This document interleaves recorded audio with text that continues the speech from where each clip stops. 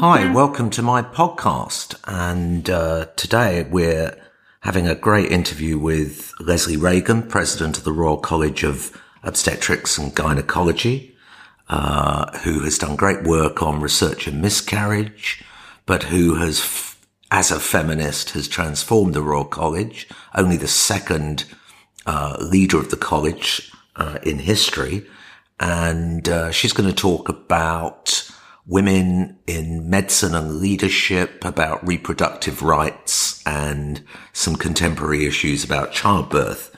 But first, I'd like to talk about three things that have been in the news, which are a bit depressing.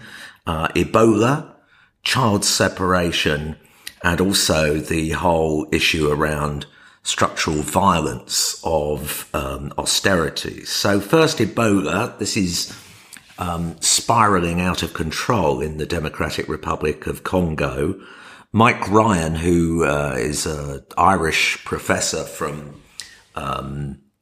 who runs the emergency section of WHO, says it's basically a series of forest fires and has mapped out beautifully. I'm going to put this on my blog, the way in which geographically it's spreading and how difficult it is to get this under control. The horrible figures are that health officials have confirmed 2,340 cases and 1,571 related deaths in North Kivu and Ituri provinces, which is very, very high rates.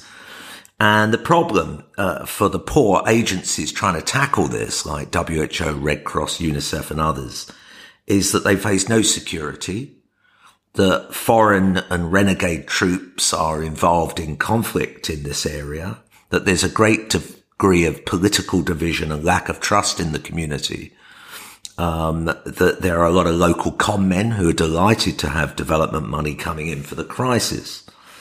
So with inadequate funding also for the agencies, this is a serious problem. To be fair, the UN have appointed David Gressly, who is the chief of the UN's peacekeeping mission in Congo, who has a great deal of experience in the area, but will he have the resources or person power to really make a difference? And I also think regional African leaders have to come together to try and tackle this terrible health crisis and somehow call a ceasefire to enable public health to gain the upper hand. But at the moment, the projection would be that this is going to be worse than the West African crisis. And it's extremely worrying that it gets so little coverage in global media. Right, the next thing is children separated. We've seen the horrible pictures at the Mexican border and the death of the father and his child all over the papers. Most of the families or unaccompanied children that arrive at the border are, of course, fleeing from quite a complex mix of social and economic factors. And we know that separation of a child from his or her family is completely inhumane, traumatic, and will cause severe negative consequences, social, emotional, for the children and their families subsequently. I've spoken to many people in their 70s and 80s who were evacuated during the Second World War from London to get away from the bombs. And the separation period from their family was extremely traumatic, worse actually than being exposed to the risk of bombs. Now, we know that hundreds of migrant children have been kept in filthy conditions. They've been detained for weeks without access to soap, to clean clothes, to adequate food.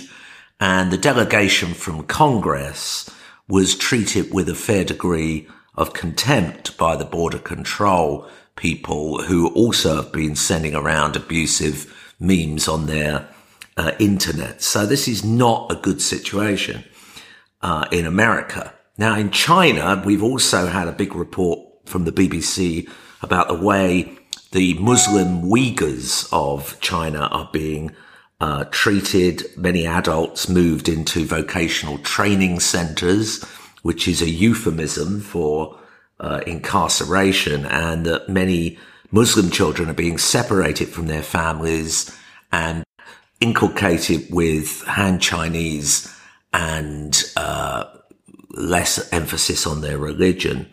So this is another problem. So our two globally major economies do not seem to have an impressive track record on looking after their children.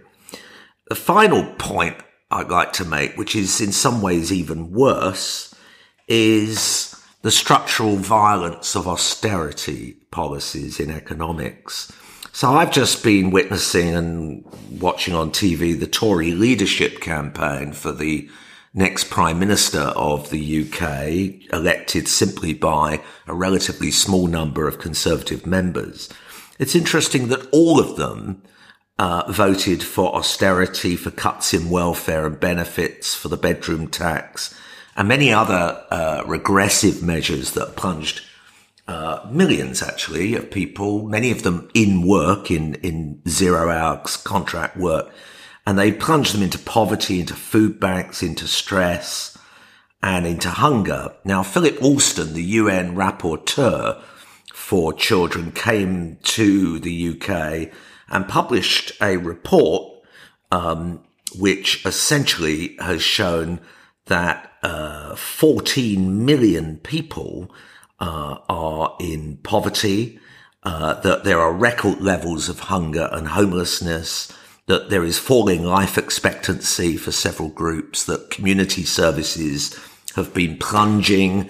We've seen 20,000 less police on the streets, and access to the courts for lower income groups has been dramatically rolled back because of cuts in legal aid. Now, my point is that this doesn't even make economic sense, because if you look at austerity, the whole point of it was to cut back debt in the UK.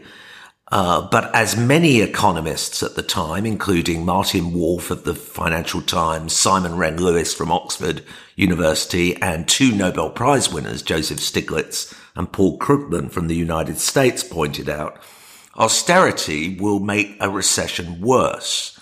You have to build big up demand, and the government has to step in. And so the austerity measures of George Osborne, the previous Chancellor under David Cameron, led to the longest recession in the last 300 years. And today, debt is higher. Debt of the UK is higher than 10 years ago. So it hasn't worked. And are they arguing for more austerity? Well, all the leadership campaigners say, no, austerity is over. Well, let's wait and see. But I consider this to be structural violence for many of my own citizens and compatriots. And it's a kind of marker for what can happen even in the wealthiest countries of the world, and reflects what happens in many countries to a greater degree of severity. Okay, on those three rather depressing points, we'll move on, and I want to let you hear from Leslie Reagan.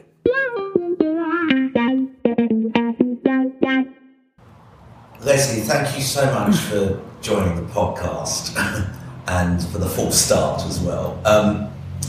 We're going to talk a bit about women in leadership and reproductive rights and contemporary challenges with childbirth. But before we start, I want to know more about you and about why you chose medicine and then obs-and-gynae, but a bit about your background. So I don't know why I wanted to be a doctor, but I announced to my father that I wanted to be a doctor on my 7th birthday, apparently. There was nobody in my family who was medical. In fact, my father came from a very lowly background. He was born in a slum in Cardiff, in Tiger Bay, left school at 12 when his mother picked him up from school one day and they left home. Was he the only child? No, he had a brother and a father who they left behind. And his mother was an extraordinary woman. I think actually illiterate when I think back on it, because she could only sign her name. Wow. a massively wise woman. Was she Welsh or Irish? She was Welsh. So my grandfather was Irish and an out-of-work miner. Yeah. And my grandmother was Welsh. And as I say, very limited. I think she was illiterate, but she had enormous tenacity. Picked my father up one day, says, we're leaving this, we're going to go to a better life. Went up to London, and he worked from the age of 12 to about 15 on the markets and things like that, trying to get her set up. And then when he didn't have to go to school in those days? No. There was very little. I mean, how do you know about it? He was born in 1920. Yeah, that's right, because my parents were born in 23 and 24, and they both left school. My mother at 14, my dad at 15. So, and he just disappeared. He disappeared from one part of the country, went to another. So when he was about 15 or 16, he went to night school because he wanted to, learn some more stuff. And then he went into Fleet Street as an errand boy or a runner. And then he worked his way up to becoming a journalist.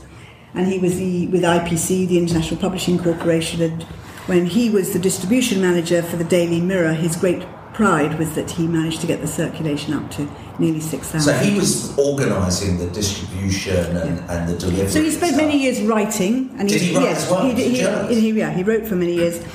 He had a lot of. At one point, he was thinking about going to Paris to edit one of the newspapers there. But he stayed, I think, because my brother and I were at school or at university or whatever. So he was a smart guy. He was a smart guy, but the most extraordinary thing is, as I've explained to you, very, very poorly educated.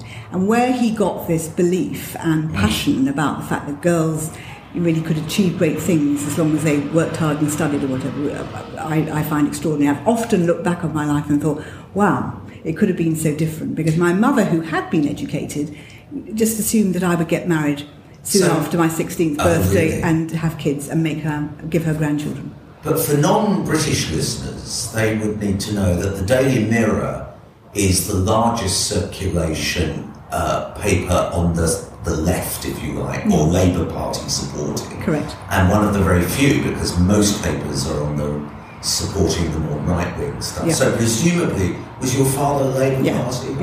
Yes, he was definitely left of centre. A champagne socialist, I think, they called on me. I remember his best friend, who was also a great mentor to me as well, was an arch communist.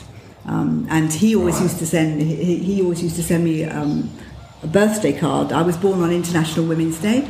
And every year I would get a card from him saying Happy International Women's Day from the Communist Party. But anyway, that was just an anecdote. You were at school near Surrey? Yeah. I went to a state primary school, and then I went to a private school where I got a SATA scholarship and stayed on until my secondary years. Yeah. So he was doing pretty well by this time. Was he? No, I think he scrimped and saved to get me that first couple of years, right, and relied on me getting a scholarship so that he didn't then pay for me from 11 to 18. And it was an all-girls school, and it was actually one of the things that when I had girls, daughters of my own, I decided I don't want them to go to a girls' school because they were very supportive if you were an Oxbridge cert. But I was very good at languages and a duffer at chemistry and physics. So they said, well, you can't go to medical school, you have to be a bilingual secretary. And I said, but I don't want to be a bilingual secretary. So I didn't do particularly well in my physics A-level, so I didn't get into medical school the first time. And I went off and did a bit of travelling around the world and, being rebellious. And then I came back and went to Kingston Polytechnic. I met another one to do my A-levels again. I met a wonderful chemistry teacher who was a retired boxer and had a face that made you famous boxer? No, in a minor league. But he just took it. He said to me, "What do you want to do?" I said, "I want to become a doctor." And he said, watching me doing this chemistry practical. His name was Mr. Mercer, and he says, "You've no idea what you're doing, have you?" So I said, "None at all." He said, "And why do you want to be a doctor?" I said, "Well, I've got to become a doctor. I know it's what I've got to do." So he said, "Well, I'm going to get you through this exam," and he did. And rather sweetly, when I graduated from medical school, my two guests were my dad and this retired boxer stroke chemistry teacher. Not your mother? No, she by that time she was living somewhere else in the world with another husband. But those two people came to my graduation from medical school, which I thought was rather... And you went to the Royal Free, which is well known. Well, it's always the women's medical school. Well, it was only women. And then they let the men in. So when I went in 1975, it was 50-50 men and women. So I never really thought it was odd being a woman in medicine, because I wasn't trained in an environment where it was unusual to be a woman. And of course, many of our senior teachers, because it was the Royal Free, were women. Sheila Sherlock. Sheila Sherlock taught me. She was the one that was very instrumental. She was the one, I remember on a ward round just before finals, saying, speak up, and then I was talking about something or other that I thought was wrong, and she said, let me give you a piece of advice, girl, as she was. So I said, yes, Professor Shaw. I think she was Dame Sheila by then. She said, don't ever bother grizzling from below. If you want to change something, you get in there and you stamp on it from the top. Ah, that's important. She was, for people that don't know, because she died about 10 years ago or more. Yeah. Dame Sheila Sherlock was probably one of the greatest liver physicians, and set up a huge unit and had an international reputation. And as you say, became Dame Sheila eventually. And was a formidable. She was a formidable woman, but it wasn't her that really persuaded me to do. Well, obviously, it wasn't her that persuaded me to do obs and gynae. But my year at medical school were quite unusual. We were known as Fanny's last fling, because Fanny Gardner, who was married to George Quist, who was the personality on which the Richard. Gordon, Doctor of the House. So he was the Lancelot Spratt character, and Fanny was married to him. Yes, George Quist. That's right. They both had a Rolls Royce, and they were very, very idiosyncratic. But Fanny was a formidable lady, very, very scary, and she interviewed us all. And then let in some unusual characters. We had a long-distance lorry driver, we had some authors, we had a ballerina, all sorts of rather strange, well, not strange people, but very different from a 1975 medical school intake, which was usually all the SWATs, and 95% of them were boys. But she was amazing. But I remember in my interview, after I'd been off around the world, going to kibbutzes and ashrams and things like that, her leading everything. So she'd tell me, Leslie, Miss Regan, she said, are you a bit of a communist then? Is that what you've been up to? Are you going to be a rebel? Are you going to stir this place up and make it uninhabitable? But she let us all in. When I got to medical school, I met that lady over there. There's a portrait here or a very big, large photograph of Luba Epstein, who was an obstetrician and gynaecologist at the Royal Free, took an enormous interest in the students, incredible character, and every year she would pick 2 or 3 of us and ensure that we became obstetricians and gynecologists. Oh, really? Absolutely inspiring. I think at this point, I should say, we're sitting in your room as president of the Royal College of Obs and Gynae, and what I've loved about you, well, we should also point out, you're only the second woman president of the Royal College of Obs and Gynae, which I find staggering. So the college was founded in 1929 by 2 visionary men who believed that women's health needed its own specialty. So they were visionary and they were brave and they were pioneering. So they split the Royal College of O&G away from the barber surgeons. And I'm the 30th president, and the only other president was 70 years ago, took up office, Hilda Lloyd, in 1949. And what I think is very funny, Anthony, is that over the last 3 years during my presidency, I've often reflected on the fact that she might have taken up office 70 years ago, but the things that she was dealing with are very similar to things that I'm dealing with now. So, in 1949, the government was in chaos. The NHS had just been introduced. Nobody really knew what was going on. She had all sorts of things to deal with. She was the first ever female of any medical Royal College, and the RCOG archives record that the all-male council who elected her described it as being a risky and revolutionary step. And so, I should also point out, you've got pictures all around the wall here, which I'm sure were not here before, of the leading women in British obstetrics and gynecology. So you've got Hilda Lloyd over there above the bureau. Here you've got Mary Anderson, who was one of the vice presidents many years ago. She was a great geneticist, wasn't she? No. She was a generalist. She worked in Lewisham. I think she should have been president, but she was stopped. And then there was Josephine Barnes, Josephine Barnes, who I think everybody knew about, Also, I think quite a visionary woman, very stern and very scary. Where was she at King's? No, she was at UCH and the Elizabeth Garrett Anderson Hospital. Oh, yeah. And then Margaret Fairley, who was the first female professor in Scotland, and then Louisa Martindale, who I don't know that much about. But it's just that when I arrived, when I became president, took up office, it's customary for the president, as they demit office, to have their portrait painted. Yeah. And the portraits are then hung on the walls around the college. And as you will see coming up and down the stairs, they're all male, apart from the one of Hilda Lloyd. And since the walls were bare, I just thought, well, what about going down to the archive, and we got hold of some old black and white photographs and we blew them up, because I just thought it would be nice. And I should just tell you about Luba as well. Luba, my mentor, who insisted that I become an obstetrician and gynaecologist, not because she bullied me, but because she just inspired me with how much you could do for women and girls if you became a compassionate, competent gynaecologist. But she's got an interesting story. So she was refugeed twice, firstly from White Russia to Germany, and then in 1938 she left Germany because she was Jewish. She got out and came to England in a rowing boat with 10 shillings in her purse, and she went to Bristol. I can't remember the connection. Was she married to... No, she never married. Oh, she was not Epstein-Barr. No, okay. So she went to Bristol and she trained as a midwife, and in January 1940 the Polish School of Medicine was evacuated to Edinburgh. So she got straight on a train, went to Edinburgh, said, I want to register in this medical school, and she played her way through the 5 years of medicine by playing poker. She was a poker player? So you can imagine what an inspiring tutor she was. Was she? Yeah. And she was just amazing. And during the first month of the medical school intake, in the very first year, she ran an all-day and all-afternoon workshop or tutorial, which was called How to Have Sex Safely.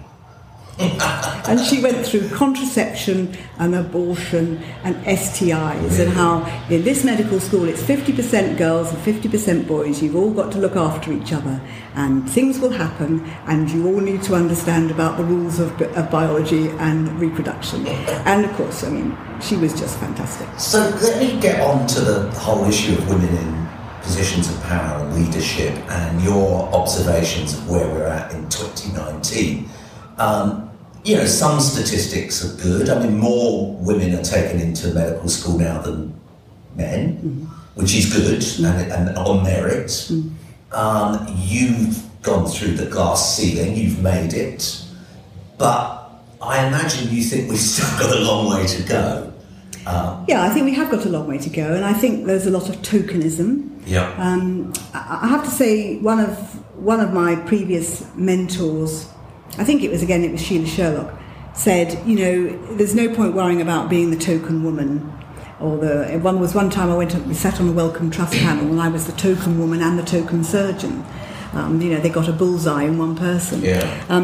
But Sheila always used to say, you just get in there and change it. When you've got equal numbers or fair representation, that's the time that you can worry about things like tokenism. Just get in there. At one point, when I first came into the presidency of the RCOG, the vast majority of the presidents of the medical royal colleges attending the academy meeting every month or 6 weeks were women. Interestingly, it's like, I think so many medical institutions or colleges think, oh, well, we've done that now. We can revert back, because Claire Marks, who was the first ever female president of the surgeons, has been replaced by a man. I'm not saying anything against him, he's very charming. I'm going to be replaced by a man. And so, although I think it's important that we get to a point at some stage in medicine, hopefully in my lifetime, when it doesn't matter what gender you are, it's all okay, I still think that we have to keep pushing. And I think there's this, there seems to be this biological difference between men and women, that women are very much more self-critical. They don't put themselves up for things. They don't think, I'll have a go at it. They weigh up the things. Are they good enough, and all this sort of business. I say to all the students, and particularly the female students, saying, listen, go for it, just go for it. Because my experience is that, if you need to tick 10 criteria for a job, if a bloke ticks 4, he'll apply. And a woman, if she ticks 9, will still be thinking about worrying. You're absolutely right. And I think... And it's the same for things like merit awards. Or is it is it our nurturing? Is it that we, women constantly are told that they have to be perfect in order to achieve something? Whereas I don't know. I don't know whether it's nurturing or whether it's the Y chromosome. Probably a mixture of both. I think one thing I've learned is that things are rarely down to one cause. There's usually six of one and half a dozen of the other. I was at WHO, as you know, and again, it was pretty male-dominated when I was there. Actually, the new director, who is a man, he replaced a woman, has actually equilibrated that. And there are now much more gender balance. And actually at UCL, my university, they have also tried to even up a bit, but it's still actually, academia is not great. I don't know about Imperial, where you're from, but I mean, you've got a woman provost, but a lot of... Yes, but I mean, I can say this because the principal... Right, put it this way.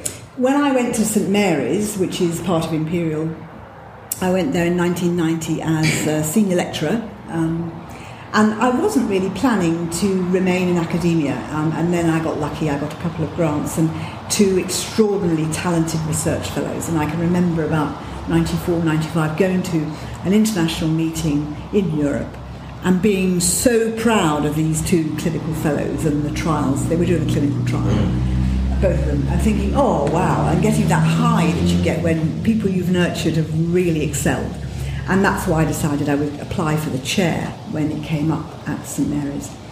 And initially, when I went to see the then principal, who became a great supporter and friend in subsequently, but I always remember that first interview when he was looking out of the window and he said to me, I don't know why you've come to see me. This was 1995. I don't know why you've come to see me. You're too young. You haven't got £5 million of grant money and you're a woman. You're no good to me. Really? He actually said, you're a woman? And I was uncharacteristically silent. I was completely knocked over by this comment. I didn't know what to say. So the only thing I could think of doing was sitting down in the chair that was in the room off the opposite side of his desk. And after this long pause, he turned around and he said, oh, you're still here. So I said, yes, I booked an appointment to see you. And we then had a chat, and I then subsequently was interviewed, and I was appointed to the post, and he sent me a very charming letter, and subsequently used to introduce me as, oh, this is the woman I spotted. But I do remember it. I can remember thinking, wow, where did that come from? Because, I mean, you were an eminent researcher. I know you've given all the credit to your clinical research fellows, but you were leading big studies around, it was premature labour, miscarriage, recurrent miscarriage, yes. Yeah, well, I don't think I'm an eminent researcher. I mean, I'm not a natural laboratory scientist, but I'm quite inquiring, and I'm always asking, well, why?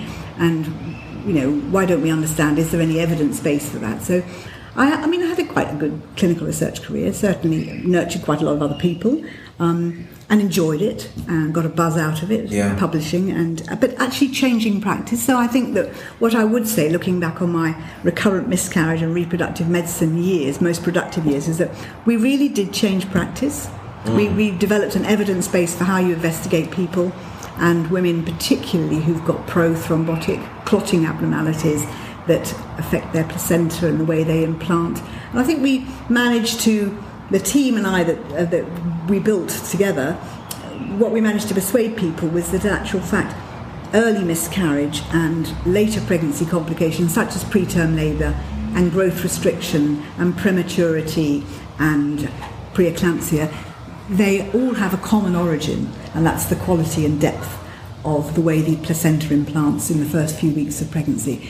But when I went into the field, recurrent miscarriage people were sort of over there, and the preterm labour and the preeclampsia were over there, and never the twain dish meet. Right. And now everybody understands it's this spectrum. But I think the work we did in miscarriage, showing how you could turn the miscarriage patient into having a successful pregnancy, that really helped to unlock that door and get people to understand. And it's a hugely underrated problem, isn't it? Lots of men think, oh, you had a miscarriage, and actually many women, it's a deeply psychologically scarring issue. It is. Okay, can we move on to reproductive rights? If you read what's coming out of America with states putting up almost legislative bans to abortion now, in this country, I think one of the leadership candidates to be Prime Minister, the last two, is talking about reducing abortion limits to 12 weeks, which is an incredible change. What do you make of the situation? What are the big issues? I'm frightened by it. When I went to St Mary's in 1990, I had done a termination list and a counselling clinic, most weeks of my practising life. I was brought up by Luba and others to understand that this was a really important part of women's reproductive health care.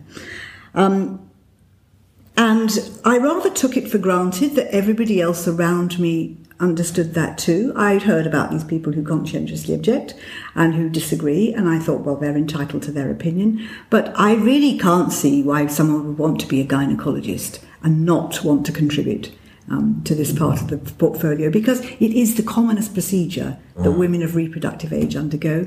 And what we know is that if you make abortion difficult to access, illegal, the problem doesn't go away. In fact, the problem increases, but it becomes covert and it becomes unsafe. And as a result, women die. And I think that what's happening in this country is that we've got too complacent. So I said, when I went in 1990, I actually took over the termination service. And then a few years later, when my miscarriage research, rather paradoxical, that really took off, I then negotiated with the then chief executive to get another post to look after the termination services. But I've always supported them and helped them. And so when I discovered about 5 or 6 years ago, when I first became vice president here, that in fact there are large areas of this country where terminations of pregnancy are not being carried out in gynaecology units, I was completely amazed. And what I did was a whole lot of digging into what had happened.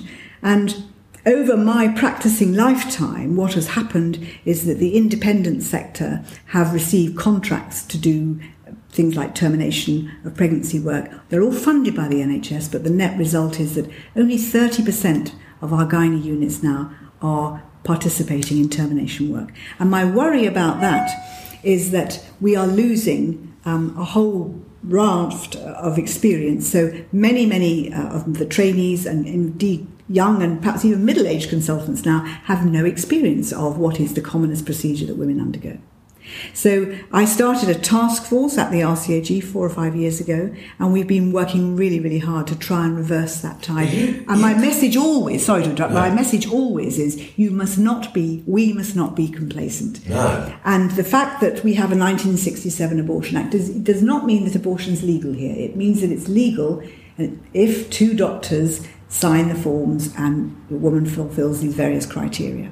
And in Northern Ireland, you can't get an abortion. You can't. So what happens to women in Northern Ireland in the United Well, if you remember, in June 2017, when Theresa May rather foolishly called that election, she ended up losing her majority, and Stella Creasy, the MP for Walthamstow, Labour, jumped in there and said, right, if you don't, using the opportunity when she knew that Theresa May was going to ask the DUP to join her in a coalition, and knowing that the DUP are vehemently against abortion, so Stella Creasy said, if you don't allow women in Northern Ireland free access to termination or abortion in the NHS, then I will put up an amendment to the Queen's speech.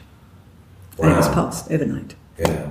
So I'd written, along with one of the other presidents of the Faculty of Reproductive Healthcare, to Theresa May to say, we must do something about this. You have the opportunity to be the Prime Minister, give reproductive rights to Northern Ireland. Now, I don't think it was my letter that swung it. It was Stella Creasy's threat of amendment. But the week after it was passed, I got a letter back from Downing Street saying, you will be pleased to hear that my government has given these reproductive rights to the women of Ireland. And I just fulfilled for me a belief that I've had for a long time, Anthony, and that is you travel a lot farther, a lot faster, if you don't mind who gets the credit. And I think that's absolutely true. If you don't mind people getting the credit for things, politics, then you can move things along. Perhaps we'll come back to that when we talk at the end about FIGO and your international work. But let's talk a little bit about childbirth. And as someone who trained as a neonatologist, and who at WHO had to try and support the role of midwifery and support for childbirth. And of course at WHO they had only 2 midwives when I was there. They've actually only got 1 on the staff right now, and none in the reproductive research unit, which rather horrifies me, out of 80, So the big balance, of course, is between safety in childbirth. So you've got available technologies and drugs like, for eclampsia and for sepsis and for postpartum hemorrhage, but also not so over-medicalised that you're doing things that are either unnecessary or are going to create stress and complications. And that's been a huge issue in obstetrics and still is, I think. Yes, so there's this really difficult balance between too little too late and too much too soon. Correct.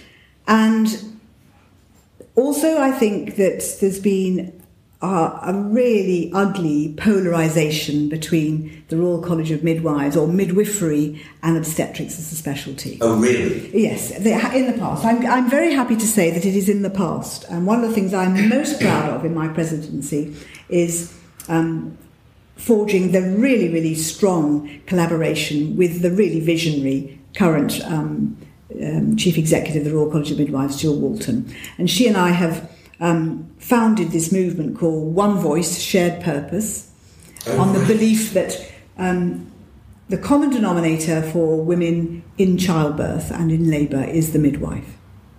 Yeah. Remember that although our newspapers would suggest that it's all blood and gore and crisis in the labour ward or in the delivery unit or at the home birth, actually the vast majority of women have uncomplicated pregnancies and deliveries.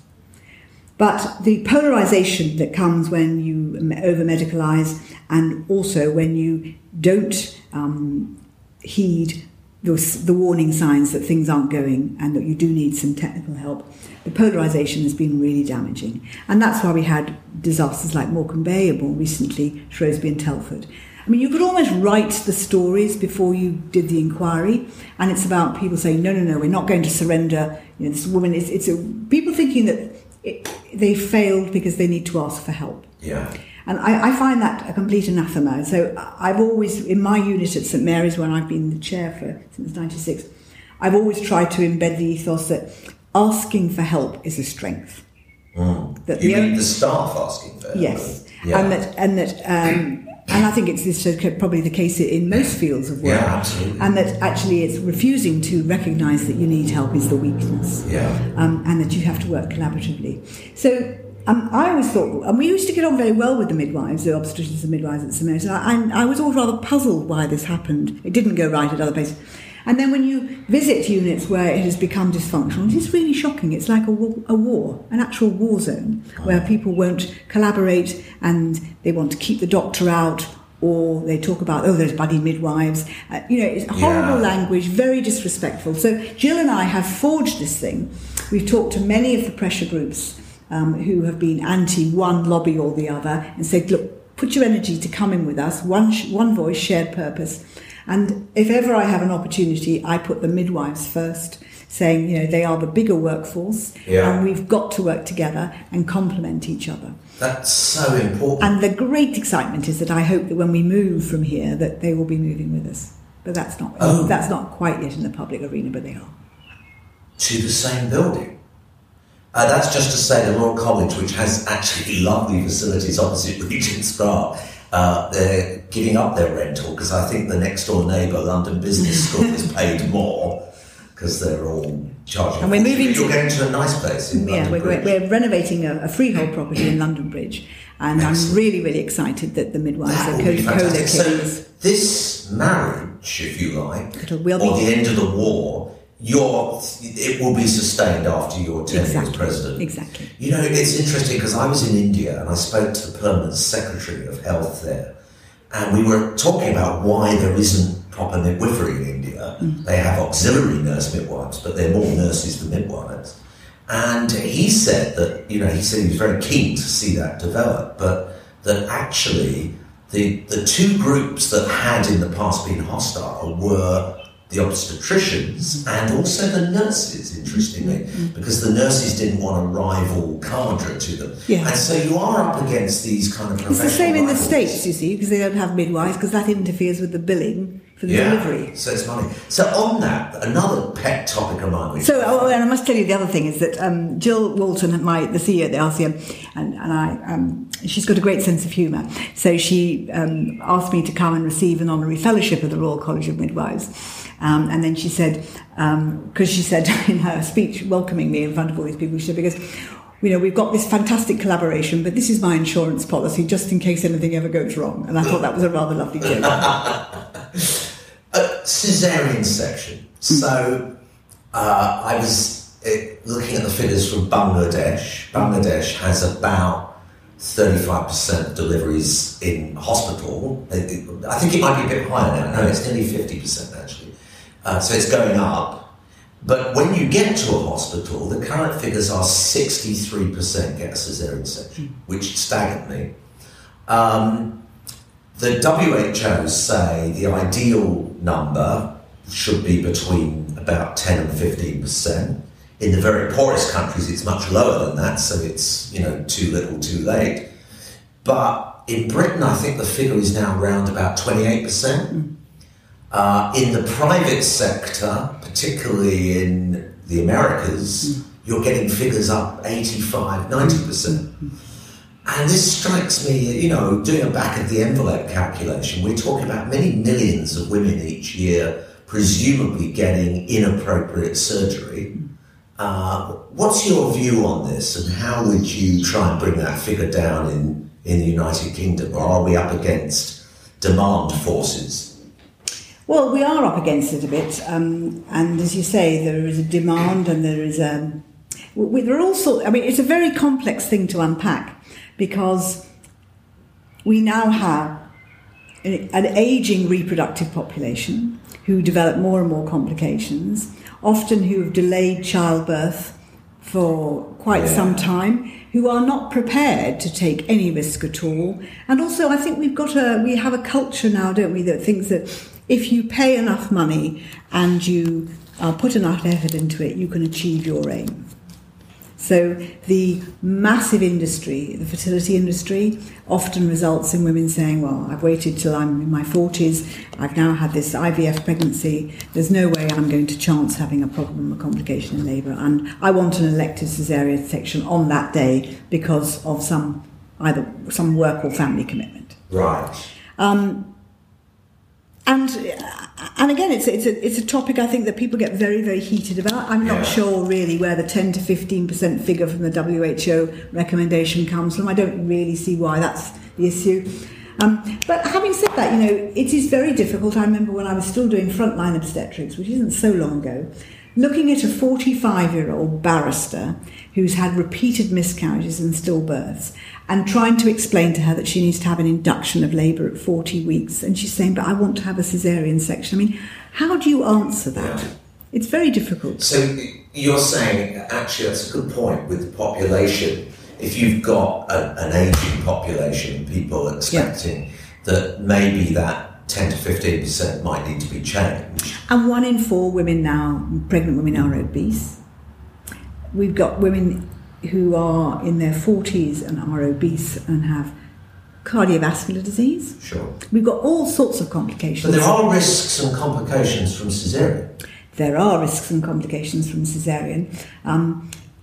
But I think that, and there is also a lobby that say that if you, people talk about the expenditure and the risk profile, but there is a lobby also that says that if you factor in all the post-operative or post-birth complications of complex vaginal deliveries, that there's no real difference from caesarean section. Right. So I think it's complex, but I do think that the increasing morbidity, including age and obesity and complex medical problems that 20 years ago women would have been told you can't have a pregnancy, you won't be able to get pregnant. And we've overcome them with all sorts of reproductive technologies, and then you're presented as the obstetrician with a problem to solve.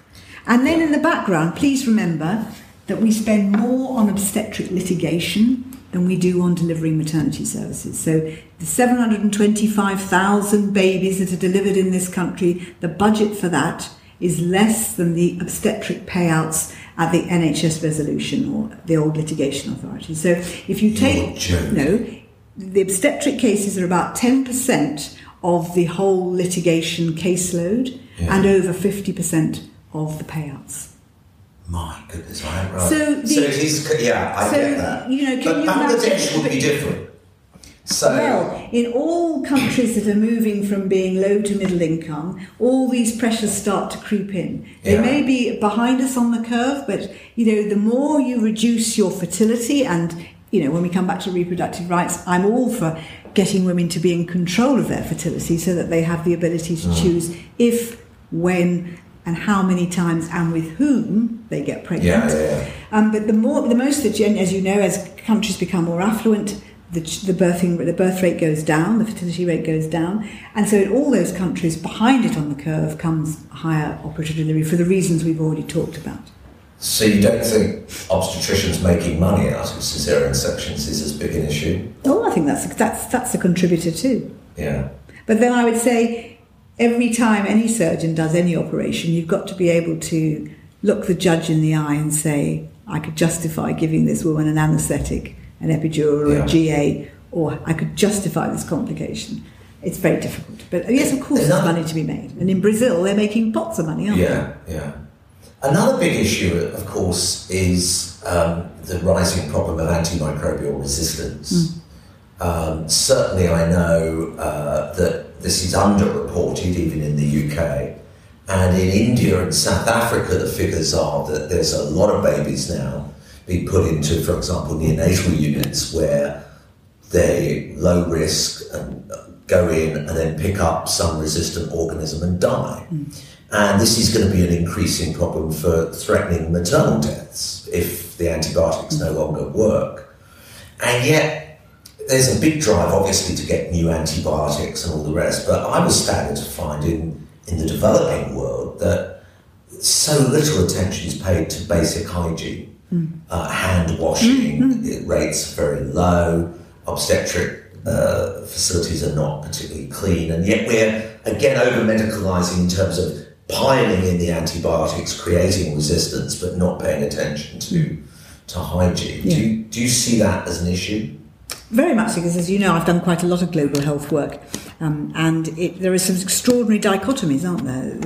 Very sophisticated bits of equipment without batteries, or without a generator so that you've got no electricity supply. And as you've said, all sorts of posh antibiotics and things like that. But the water's horrible, and the attitude towards very simple hygiene and sterility is really lacking. Some people have said that we should have a new model whereby birthing centres should be away from hospitals but nearby. In other words, they're not part of the kind of ecology of resistant organisms, but that women could go there in a low-tech environment, perhaps with all the midwives and all the facilities there, and then moved into the hospital only for complications. Do you think that might happen over time if the situation with AMR, antimicrobial resistance, gets worse? I suppose what we have to do is to plot it out and try and experiment and pilot it. But all I would say is that we have a birthing unit in my obstetric team, have a birthing unit at St Mary's, which is on a different floor. But remember that for women having their first baby, there's a 50 or 60% transfer rate. And so if there's any significant difference transfer rate back into the labour ward for complications or the need for operative delivery or anaesthetic, you can't have that. You can't have an epidural in a birthing unit. Oh, I see. So, pain relief can sometimes be quite difficult to organise efficiently. So there was quite a high transfer rate from a birthing unit into it. And what we know from units, just in the UK, let alone overseas, where there is a significant geographical distance and women are being brought in when they develop complications, that often by the time they're transferred and after that, the ambulance has to go and pick them up and then it has to go back again to the other hospital. There could often be, irreversible damage. Do you think the stress of... I was talking to Michelle O'Donnell, who says, the the way to antagonise oxytocin, which controls labour, is to increase adrenaline, and increasing adrenaline is through stress. And his argument is that if you stress a woman in labour, particularly with over-monitoring, you create complications that then need to be... Do you agree with that? I don't think that... No, I don't disagree. I just find that the advocates of certain forms of natural childbirth become so messianic about it that it makes me anxious. Right. And I think I think childbirth is complicated, as we all know, and also deliciously simple as well. It's a real oxymoron in some ways, isn't it? It's just so strange, it's so conflicting. And I think the most important thing, if you want to contribute to safe, happy childbirth, is to keep a really open mind and recognise that everyone's got different expectations, and to try and meet them as best you can. With a good personalised midwife. With a good personalised midwife, exactly. And that's why I'm so pleased about forging this relationship with the RCM, because you have to lead by example. Yeah. And every time I stand up on a platform and celebrate with the head of the midwives, it's a demonstration that this is a collaborative effort. Yeah. And one of the things that we've said, apart from one voice and a shared purpose, is that we want our goal is to give every woman a good birth. Not a normal birth, because that assumes that others are abnormal. Exactly. I mean, my children, my twin daughters were born prematurely and delivered by emergency section. I don't think I had an abnormal birth. No. Or abnormal delivery. They had the birth, obviously. But I think I had a good birth because everybody around me, or good delivery, because everybody around me was kind, competent, compassionate, and my kids were looked after well. Yeah. And I think that's what most people want. So, just to finish, you are... I think what's always struck me about you is you're a great communicator. I've heard you on radio a few times. That comes from my dad, you see, a great talker. Yeah, no, but you have a knack of communicating in a clear, sympathetic, and also jargon-free way, and I like that. You're getting more involved internationally now with FIGO, which is the International Federation for Obstetrics and Gynecology. It's the French acronym. And how's that going? Where do you see your next step after you step down in a few months' time? So I was elected Secretary General last October in Rio, and I put myself up for election because the thing about FIGO is that it's got 1 million members in over 120 countries. No, it's influential. And these membership societies, some of them are very effective and do wonderful things, and others are not so effective. And I found myself thinking, if I could get 10% of that 1 million membership to do something really positive, it would just change things. And one of the reasons why I think I was so fired up to try and make a contribution that way, and I hope I'll be able to do something, is that when I was Vice President here at the RCOG, I managed to secure a very big grant from a US anonymous donor to run a family planning program in a couple of countries in sub-Saharan Africa. And what we focused on was postpartum intrauterine devices, so postpartum coils, so placenta out, coil in, long-acting reversible contraception, which everyone was very sceptical about. Oh, don't they fall out? Well, actually, no, 95% of them don't fall out, which means that 95% of those women don't have to come back, and some of them will have travelled days to get to the birthing centre.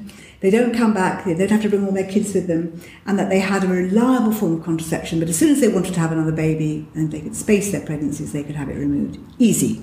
We trained people how to remove them as well. And we also promoted safe abortion care, which is a real passion of mine, because we have to accept the fact that of all the maternal deaths this year, and there'll be about 300,000, 15% of them will be due to unsafe abortion. Really? And that's a massive toll for something that is entirely preventable. Exactly. So whatever your views are, whatever your religion is, whatever your ethical code is, the bottom line is if you make abortion illegal or inaccessible, deaths will go up. Deaths will go up. Yeah. And we've seen that with Trump and the global gag rule. Already the abortion rate is increasing, which will mean that the maternal mortality rate will go up in all those countries that's affected. But we ran this programme, but it was very much focused, Anthony, on teaching some of them very lowly healthcare professionals, not just the mechanism of how to do these procedures, but to be really proud of the contribution they were making to the society and to these girls' and women's lives. And what I realised, it was the mentoring of getting you to feel really proud of what you're contributing that produced the sustainability in the programme. So last December, as the 4-year programme wound to its end, I was really, really excited when I went back to the Western Cape, not to close the programme or even to start off another pilot, but to hand the programme back to the Western Cape government, because they were so excited by the way that the healthcare professionals had adopted it and were effectively excited by their own success, and then were mentoring others, and they produced their own ambassadorial network that we handed it back, and they've embedded it into their programme. So I felt for once it wasn't a colonial, we're going to come and do things to people, save a few lives and then push off. It was a really sustained programme. I think there is a big change actually in sub-Saharan Africa. I mean, a lot of people in the climate change community say, we've got to cut population because that is a very effective way of getting emissions down. But I think just going around and saying give people contraception without dealing with quality services and child health and education is slightly naive. Yet, what's really struck me when I was in Malawi, for example, or in other parts of Africa, and you ask women in the field, do they want access to good contraceptive services? They all say yes. And they're all very keen that they get that, and it's often not happening. So I think, actually, if people are really interested in cutting climate emissions, focusing on women and children's health, particularly women's health, all aspects of it, is fundamental. In fact, it's in the top 5 of things that we should be doing. And, that old adage, I mean, it sounds a bit cliche, but the health of a nation is determined by the health of its girls and women, because we know that in this country, for example, women are 51% of the population, but that 51% influence the health behaviours of all of the rest of society. Yeah. And it's, we were missing a trick every time. I say to every Secretary of State and any senior person at the DH who'll listen, you've really got to remember the fact that if you can empower girls and women to know what they can do to help themselves, most of it's preventative. Yeah. And you can do an enormous amount. And that's why I'm really excited about this Women's Health Task Force that I'm co-chairing with Jackie Doyle-Price at the moment. So it's the only programme of work from a Royal College or a specialty that's been hosted at the Department of Health. And it's really captured people's imagination. Fantastic. So I'm going to milk it for all we can. But you're secretary at FIGO. Yeah. And that's a powerful position, but are you going to stand to be president at some stage? Might do in the future. Depends how much energy I've got left. No, but I think it is important. And they are one of the more influential international colleges in terms of policy and stuff. And as I was saying, a massive number of members and an extraordinary reach, and I think that we just need to maximise their potential to improve things, not just for women and girls, but particularly, that's my particular interest. But it affects all the other parts of the community and society. So if your mother dies delivering you in childbirth, your siblings have got zero chance of getting to school, being vaccinated, having clean water. So it's a massive, massive impact. Well, on that note, gosh, we've been talking for nearly an hour. Thank you so much. And I want to see you as president of FIGO, or if not, on the BBC more often, or if not in some similar position of leadership, which we'll talk about discreetly after the podcast. All right. Thanks ever so much. Thanks very much, Andy. It's lovely talking to you. Okay, thanks very much for listening. If you know someone who might benefit from this podcast, please do feel free to share it with them or tell them about it. Or sign up to my blog at www.anthonycostello.net. Have a great week. Bye.